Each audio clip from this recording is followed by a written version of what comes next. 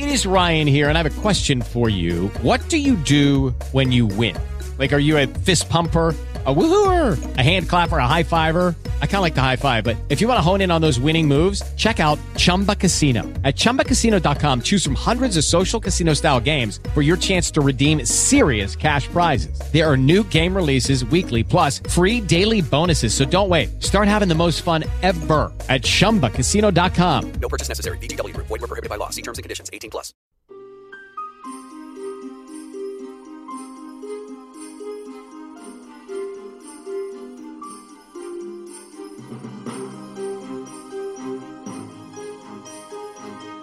Welcome to Sister Speak Fringe, where we discuss Season 2 of the Fox TV series Fringe from a sister's point of view. I'm Sister J. And I'm Sister K. And welcome to Episode 1. Let's get started. Okay, well, first of all, we'll just kind of go briefly through why we're doing this podcast.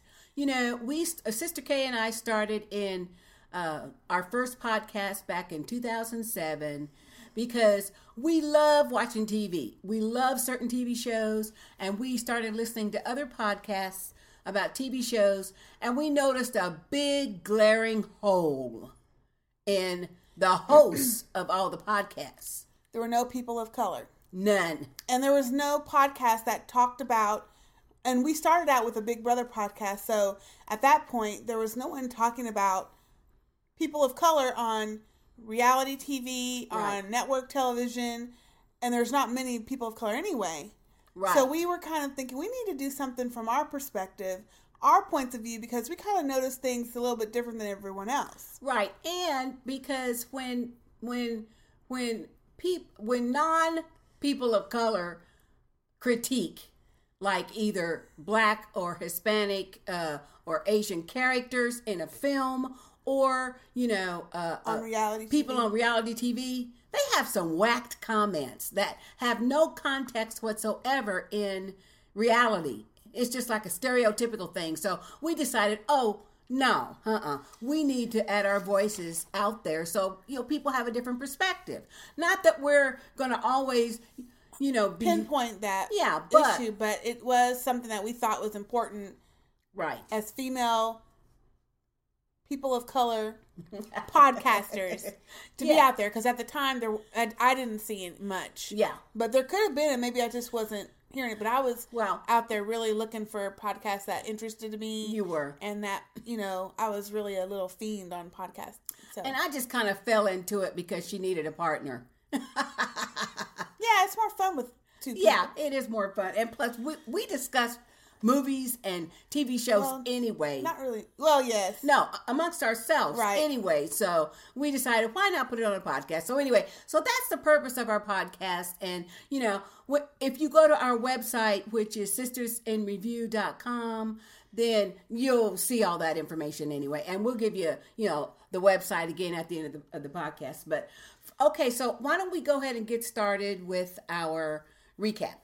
Okay. And the way we're going to work this format is we're going to have a short, brief recap at the beginning of every episode, and then we're going to discuss the episode. Yes. Okay? And we're not going to go through season 1 because we figure if anybody's listening to Fringe, they should have already watched season 1. And if not, go back and watch it. There's too much to talk about. It was excellent. Right.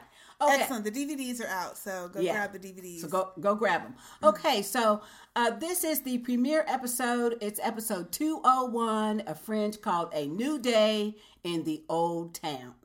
And actually what happens is Olivia returns from a the parallel reality, and in a rather dramatic way. You know, it opens with this traffic scene. We find out that there is a soldier from this parallel reality who is hunting Olivia because his task was to prevent her meeting with William Bell in the alternate reality. And that was very interesting because William Bell's office is in the Twin Towers in New York City. So that was kind of jolting. But so this soldier has staged an auto accident involving Olivia's car. But when the police go to check the accident, there's no Olivia in the car. So they're wondering, how did this car even get there involved in an accident? Because the car is locked, the seatbelt is still in place, the keys are in ignition, but there's nobody inside the car. So it's very, very dramatic. As they're investigating the scene, and they called the FBI because it was Olivia as an FBI agent, Walter and Peter are called from Boston to come there. Yeah, to come there to the accident.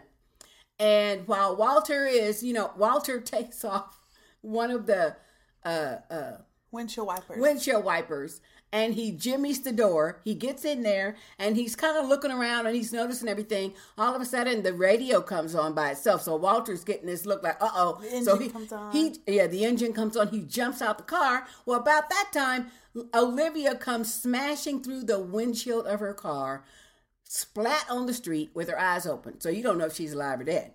But it come to find out that Olivia is indeed alive, although the doctor tells Peter and Walter that she's brain dead. And Olivia's sister Rachel is all upset because she's telling Peter that, she had a living will. She did not want to be kept alive. So they're going to take her off life support and stuff in the morning and everything. So Peter's pretty sad, and he's, going to say goodbye to Olivia laying in a hospital bed. And all of a sudden she wakes up saying, repeating this Greek phraseology. And then, she's awake, coherent. Right. So in the meantime, the new FBI agent, Agent Jessup, you can tell she's going to join the crew. She has been told by FBI Director Broyles, Colonel Philip Broyles, that she is to sign this report that he made that Olivia was involved in a routine traffic accident, and she's trying to protest because of all of the weird stuff there, and he's making her sign it.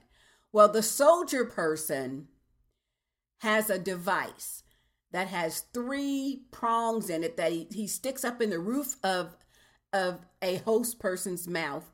Then he puts the other end in his mouth, and he turns his little machine on, and he shapeshifts into that person. So that's what he did when he ran from the scene of the wreck.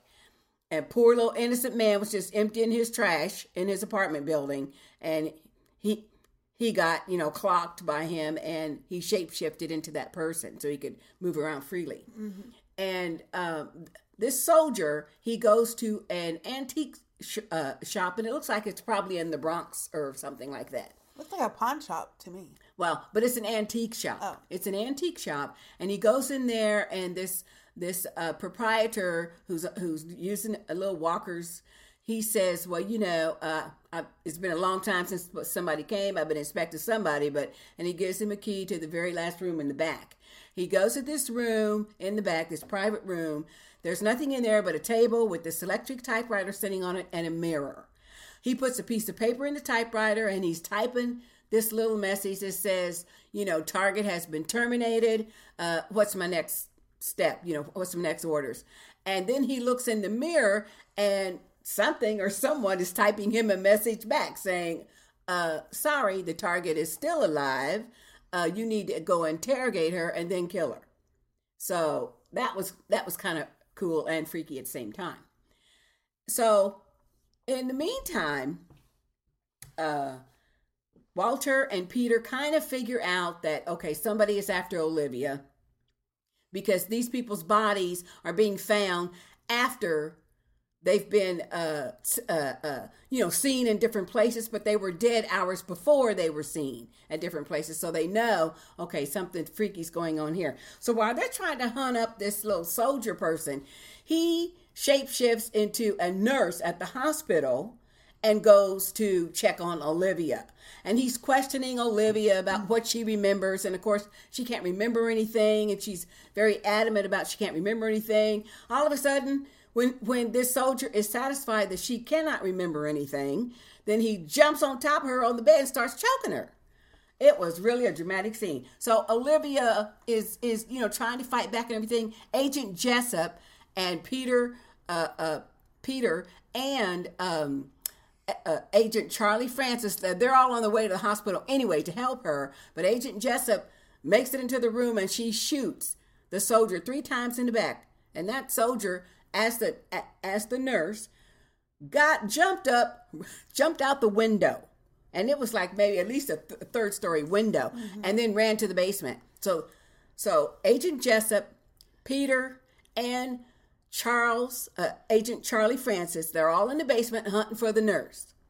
And as Charles is getting close to the furnace down in the basement, then the nurse eases down from this pipe. And all of a sudden, you see Agent Francis turn around real quick, and you hear 2 gunshots. And so, of course, the other 2 come running, and all they see is Charlie standing over the nurse, and the nurse has 2 bullets in her. And that little device that they use to shapeshift is laying by the nurse, and it's broken, though, so it's not going to work. And so, of course, they're glad Charlie is alive and well and everything, and, you know, everybody's glad that Olivia is doing well. And we come to find out at the very end of the episode, the shape-shifting soldier has shape-shifted into Agent Charlie Francis, and he's burning the real Charlie Francis's body in the furnace. Man, that was good. That was a good episode. And I did forget the part about Broyles going to D.C. Yes, get to with that. Their funding. Interspersed in this, they're worried about their funding to keep the Fringe division open. Right. And so he goes to before a congressional panel, and of course they're telling him, look, you know, you haven't gotten us any tangible results, and so we're going to have to cut your funding. And he's, of course, very angry about it. So as he leaves the building, Nina Sharp is there in D.C., and she's, you know, telling him in essence, well, you know, you look pretty worried. She gives him a kiss on the lips and says, Philip, do what you do best. Yes, do what you do best. Do what you always do. Do what you do best. And then she got in the cab and left. And then he just kind of looked after her and then went on back into the building.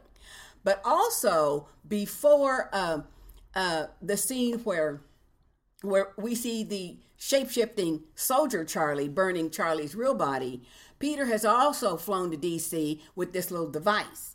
And he meets Broyles out on the steps, and he says, look, they're not closing us down because we got proof. Walter says that it's broken. We can get it to work, but it's broken right now. But this is the proof. So, you know, go back in there and let them know that we're running things. I thought that was pretty good. That was good. But anyway, okay, so that's the recap. And sorry it was kind of, you know, messy, but hey. Yeah, we're trying to make it a little bit shorter than our old recaps used to be. Yeah. So I didn't go through, you know, a lot of all the little facts and stuff, but there was some really neat information. Yeah. Well, first of all, can we start at the beginning? Okay. That whole first scene before the credits come up, I think it was before the credits. Yes, it was. No, actually, yeah, before the credits come up. Before. Was excellent. It was so good. Seeing, first of all, that soldier guy, I don't think we ever found out his name, or, you know, he didn't have a name, but that shapeshifter soldier, when he stumbled out of the car, found that guy and conked him on the head, and took him into his house and started pushing on his own face, and pushing his face up, I was like, oh, shit. That was really this good. is going to be crazy. Well, and then when he stuck that, explicit, so. Yeah. So then when he stuck that thing in his mouth, I was like, what the heck? That was just a really cool... Well, but you find out part later. Of the story. Right. You find out later from Walter that he and William Bell did experiments on a young woman. And they gave her massive amounts of LSD or some other hallucinogen back in the 70s. And when she was hallucinating or seeing things, she saw a soldier. And because she was describing that little device. Yeah. It's got but she said it's got three prongs. nails in it. Oh. And it goes up in the roof of the mouth and stuff. And she was talking about this being as a soldier. And, you know, that's what their job was and stuff. So, they know it's from the alternate reality. And then when Walter's looking at the car that Olivia was in, and then everything starts coming on. So she's coming back to this. And actually, let me say something else. when you did your recap, you mentioned that soldier shapeshifter staged an accident. I don't think he staged it. Yes, he did. He was waiting. That's what Agent Jessup had. She had, those cameras at intersections? They had a photograph of that man sitting in a car, and he's just sitting there. And he was up from the intersection where the actual wreck was. And she also said to Peter in the car that by the skid marks, he not only did not apply his brakes, he sped up. Oh, he ran into Olivia's car. Yes, he ran into Olivia's car. So he knew Olivia was going to be coming at that intersection at that particular moment. Right. That's what he knew, or he believed he knew. Well, I think that was how she came back from the alternate realm, because when we last see her in the season finale last season, she's in the alternate reality. Right, but she's in William Bell's office. Right. She's not in a car. But what was she doing before she ended up in his office? Wasn't she driving somewhere? Yes, but she had already went to his office. But they thought they were going to stop her from getting the there. meeting. Yeah, right. Yeah, but she'd already had the meeting. So somehow... That's true. But this is the tricky part, or the part I didn't get, or maybe I'm slow, or I don't know. So how was he able to turn the time back to try to act like he's going to get her before she got there? I mean, how did he cause her to wreck if she had already stopped the car and went in? Well, she had already stopped the car and went in that alternate universe, but what had she been doing in this universe? I don't know. See, that's a good thing question. that made my brain kind of turn a little bit. Well, the thing so then he wrecked, but the part that was really cool about that scene too was she's not in the car, seatbelts are still buckled, the car is off, and all of a sudden everything comes on, and boom, she crashes out of the windshield. Was so shocking. That was disturbing to see her crash out of that car that was stationary. That was so shocking. It was just wonderful. It was. It was wonderful. And then I went and watched it again, and when she went splat on the ground, her eyes are open, so you don't know whether she's alive, dead, or whatever. Well, I figure she's alive because in the series real quick. But one thing I liked about this particular episode, and that is I love all the little hints they give you without saying anything about Walter and Peter. It was cracking me up when Walter was in the grocery store shopping for Peter to make him a birthday cake and pudding when Peter said, I don't like pudding. I never liked it. So custard. He's the doppelganger Peter. He's from the alternate universe. Right. So, and it seemed to me. Well, it seemed like Walter was kind of upset. Yes, he was. By that, because he kind of stopped him and says, yes, you will, we are having this party for you. Yeah. It's like he's trying to say, I know you're a little bit different, but you're going to be the same exactly that I know. Exactly. And I thought that was then also funny. I caught too, in thinking about last season, which I really wish I had the time to go back and rewatch. It's been a couple months to catch all the little stuff. Excuse me. But all the different little, it seemed not every episode, but most of the episodes dealt with something that Walter had handled in years past. And a lot of the things he'd handled or experiments he did in years past had to do with trying to help Peter get over being sick, or Peter was in a wreck. Remember, there was something or Peter he had the measles or some kind of virus when he was 5. He was in an accident with someone, the mom or someone. I mean, it seemed like a lot of his experiments dealt with Peter when he was younger, when he was sick. That true, but the majority of his experiments, in my recollection, had to do with how to contact and to maintain yourself in the alternate reality, because he knew Peter was going to die, and he wanted to be able to have contact with and somehow be able to go back and forth in that alternate reality. So that's what a lot of the experiments are too. Yeah, this is what I don't remember from the season finale. So maybe you do. I know we're kind of getting off, but it kind of, when we were watching this, it kind of, when that scene, especially in the grocery store, it kind of reminded me, what on the gravestone that we saw Peter, when we realized that what was the age? He was I don't remember what. Was he a child or was he grown? No, he died in 1985. He was like 9 or 10. So that makes sense. So he was a child. A lot of the period of time that Walter was doing these experiments, exactly, Peter was gone already. Exactly. Yeah. But okay.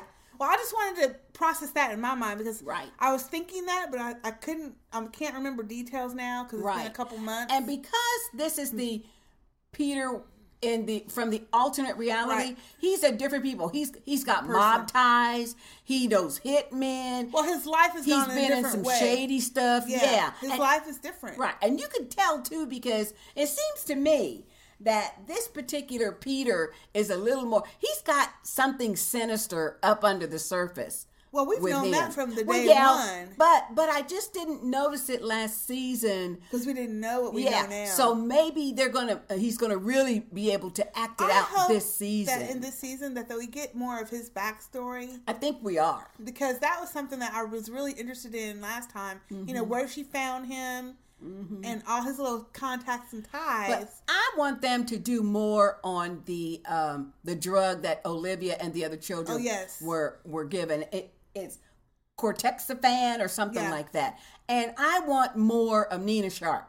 I love Nina Sharp. Yeah, she's the one with she's the face of Massive Dynamics, and she's got that bionic arm and hand. But I really like her character. She's the kind of person in Massive Dynamics that not only does she know everything about that company and everything, but she knows a lot about everything. Yes. But she's a very confidential individual. She does not disclose anything that she don't need to. That's true. So I really like her character though. But it was cracking me up. You know, one of my favorite characters is Walter because I like quirkiness like that, you know? And Walter has these flashes of brilliance right after he asks for like some pudding or something. But that scene where he comes running out of the house after they discovered the dead body of the second man, and he's, Peter, and Peter's looking alarmed like, what? And he says, I get to ride with the body. Oh, I love that. That was cute. Just so funny. And Peter says, okay, but stay out of them drugs. And he looks so disappointed. Like, oh, man. Yeah. That was so cute.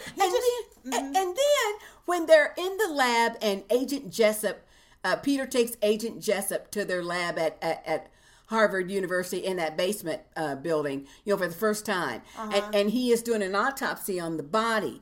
And he's got his gloves on and he's got, blood on his hands from, autopsy in the body. And he's got a Twizzler. Oh, that was... chomping on a Twizzler. That's kind of gross.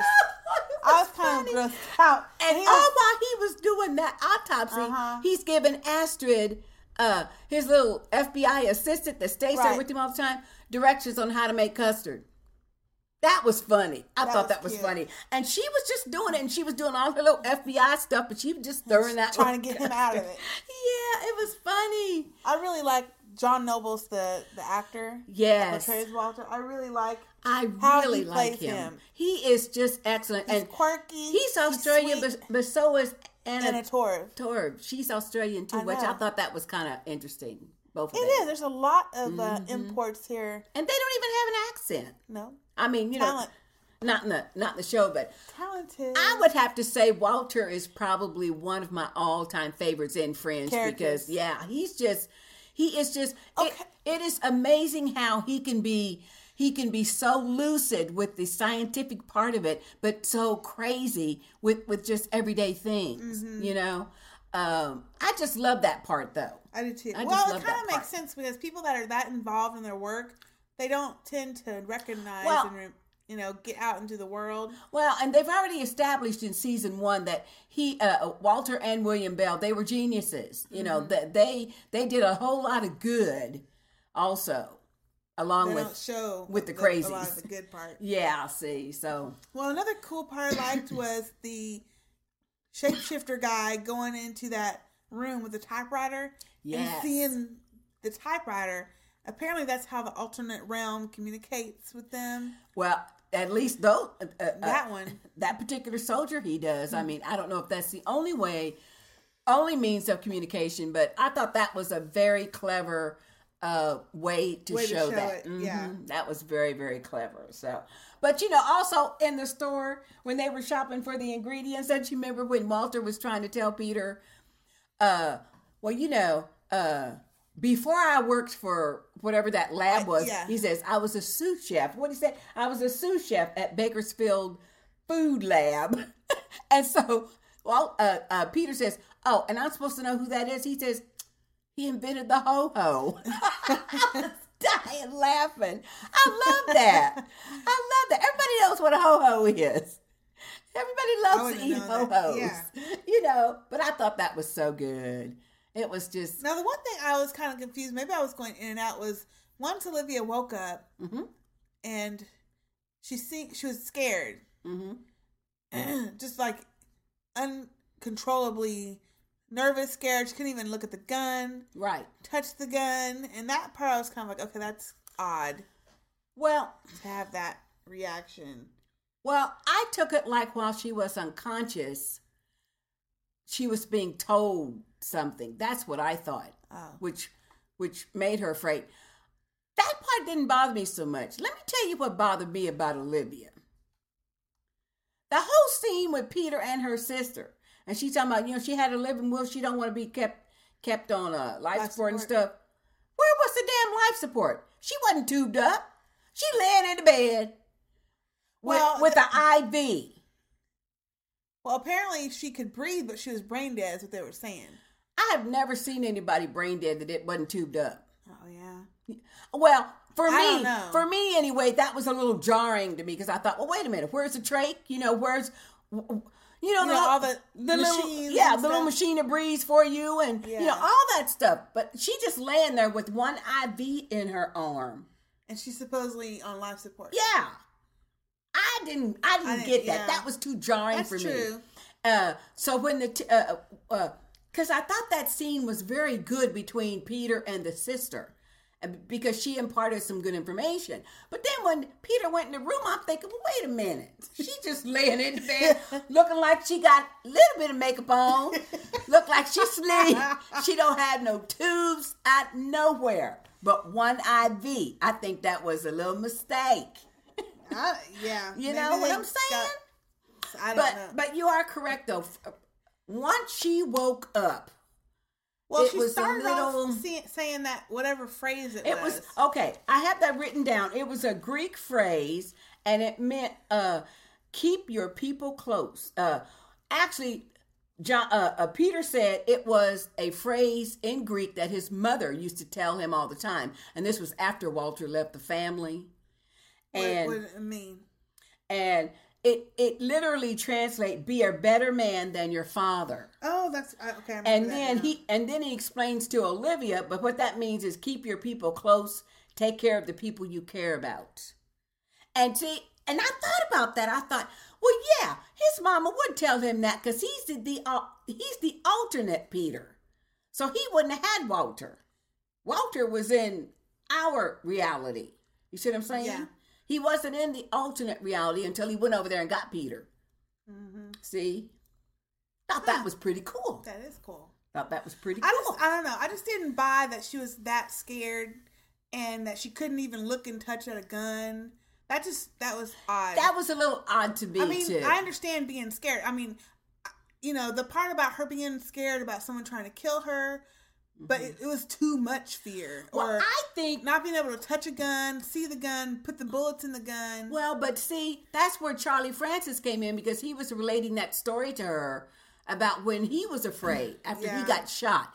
Well, her being wherever she was while that wreck happened, because she was somewhere. Right. But she wasn't with William Bell because she had already left him. Well, we don't know. Well, we're assuming anyway.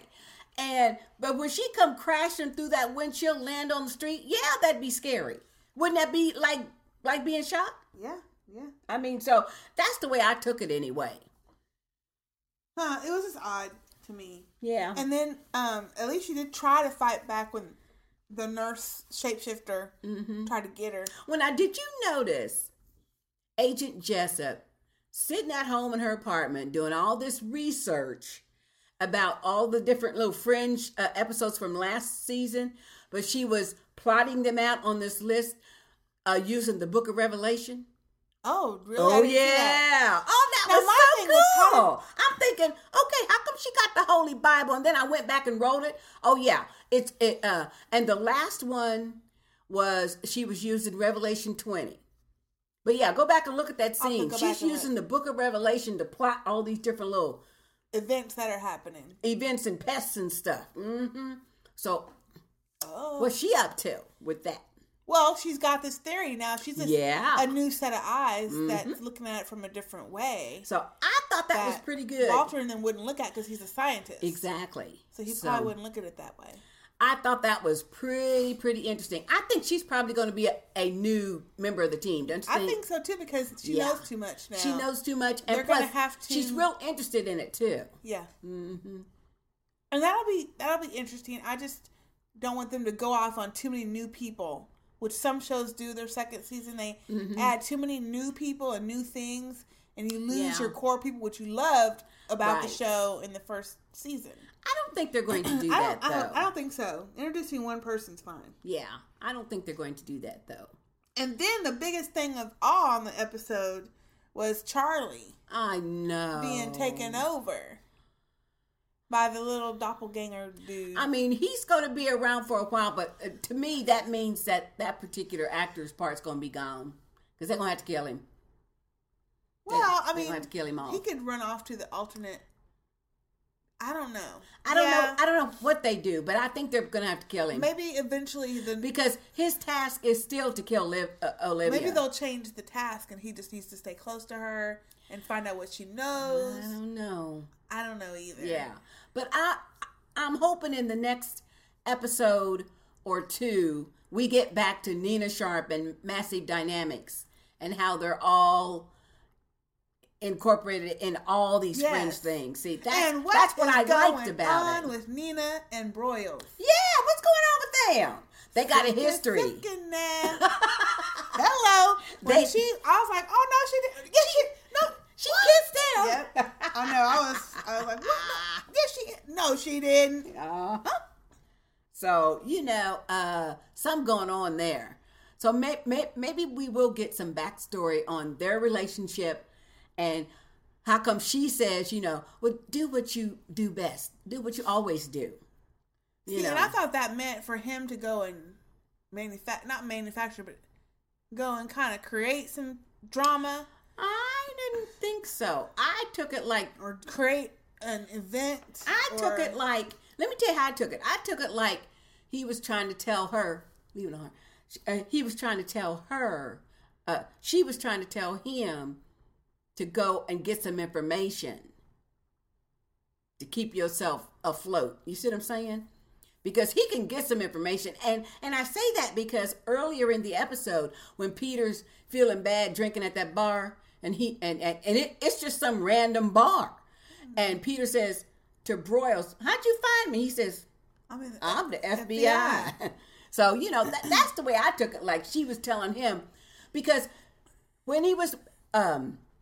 sitting in front of that congressional hearing, and they were saying, Mr. Broyles, and he said, Colonel to you. That lets you know. That man got some... weight behind him. He got some weight. Mm-hmm. Now, I like him. He's one of my favorites. Oh, yeah. I mean, Walter is my favorite. Walter's my favorite, though, but Broyles I like. Broyles I really like, and I would like to know more about him, too. Yep. I would. But I do hope they do not waste or leave the storyline of Olivia taking that drug as a kid. They won't. And the other individuals that did that too. Yeah. Because they're all now adults. Right. And I know they had a couple of episodes about that last year, but it still wasn't all the way fleshed out. Yeah, fleshed out. So hopefully. Did you notice? Okay, let's talk about Astrid. Did you notice they cut her hair? So now her hair looks like a little short afro. I don't like it. I don't like it. I do not like her hair. No. She's got beautiful hair. She's got that kind of curly, wavy hair.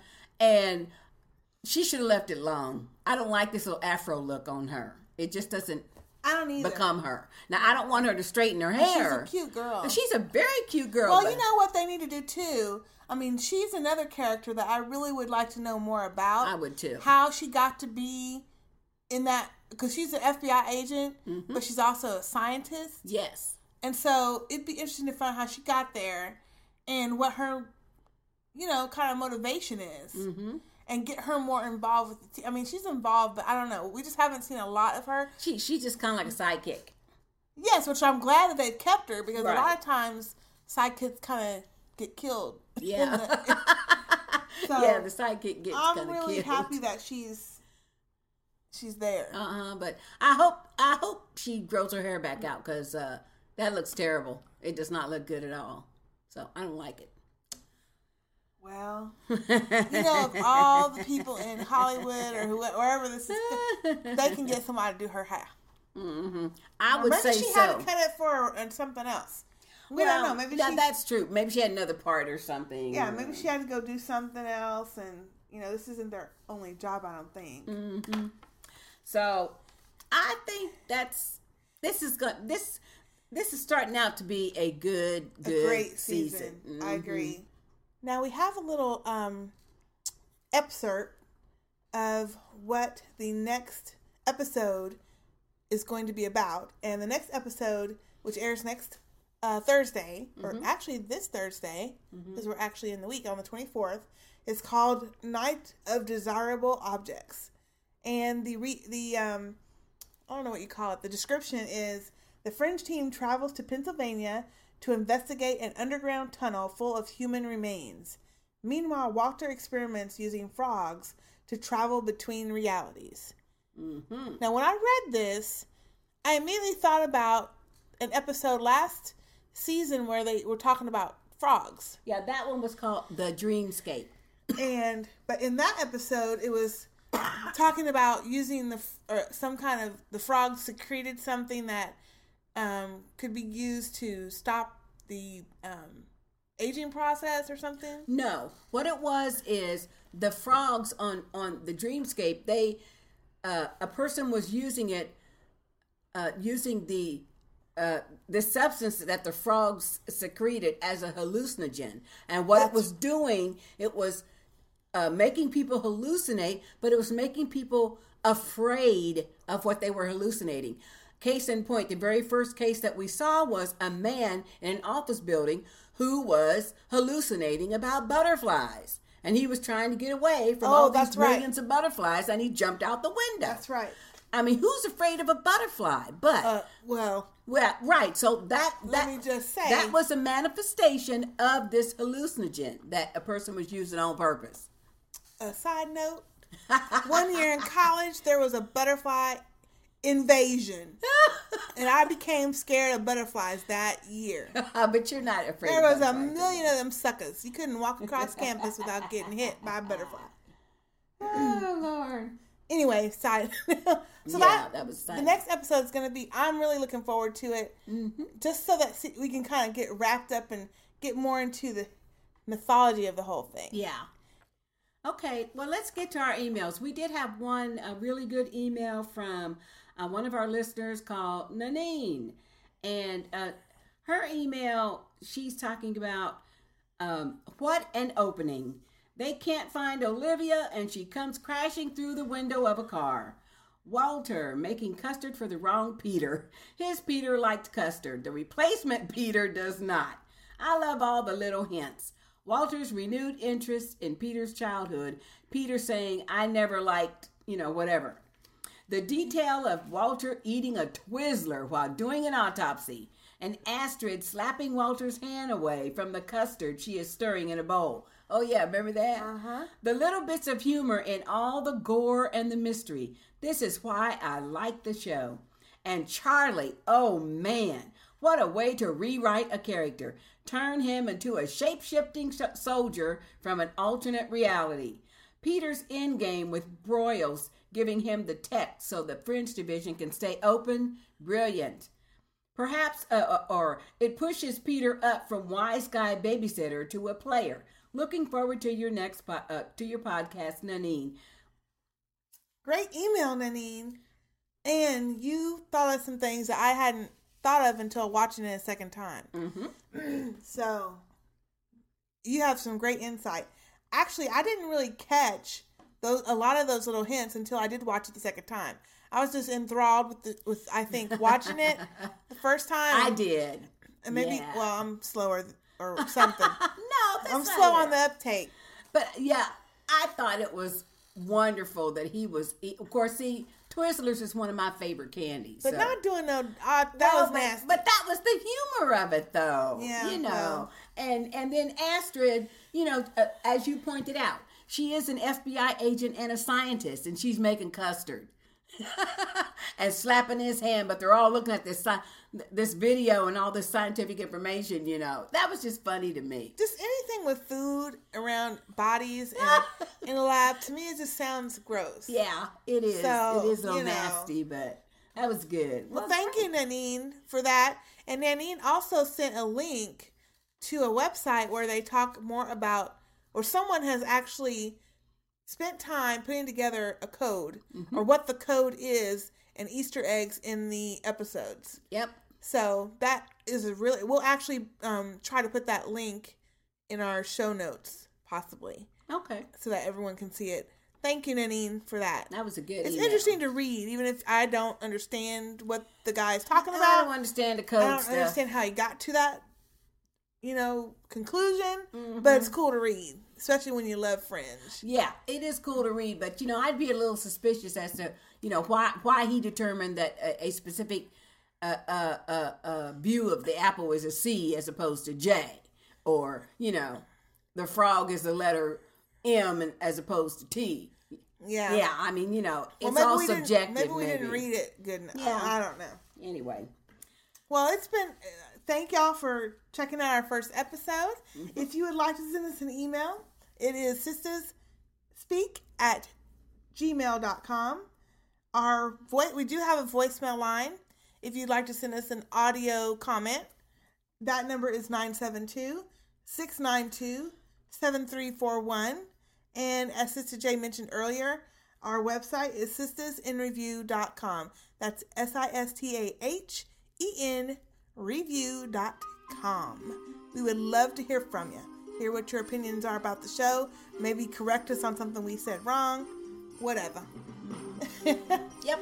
All right. Well, that's it for this time. I'm Sister K. I'm Sister J. See you next week.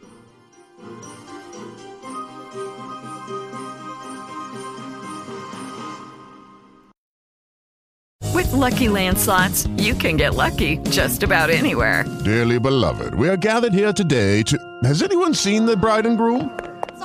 Sorry, we're here. We were getting lucky in the limo and we lost track of time. No, Lucky Land Casino, with cash prizes that add up quicker than a guest registry. In that case, I pronounce you lucky. Play for free at LuckyLandSlots.com. Daily bonuses are waiting. No purchase necessary. Void where prohibited by law. 18+. Terms and conditions apply. See website for details.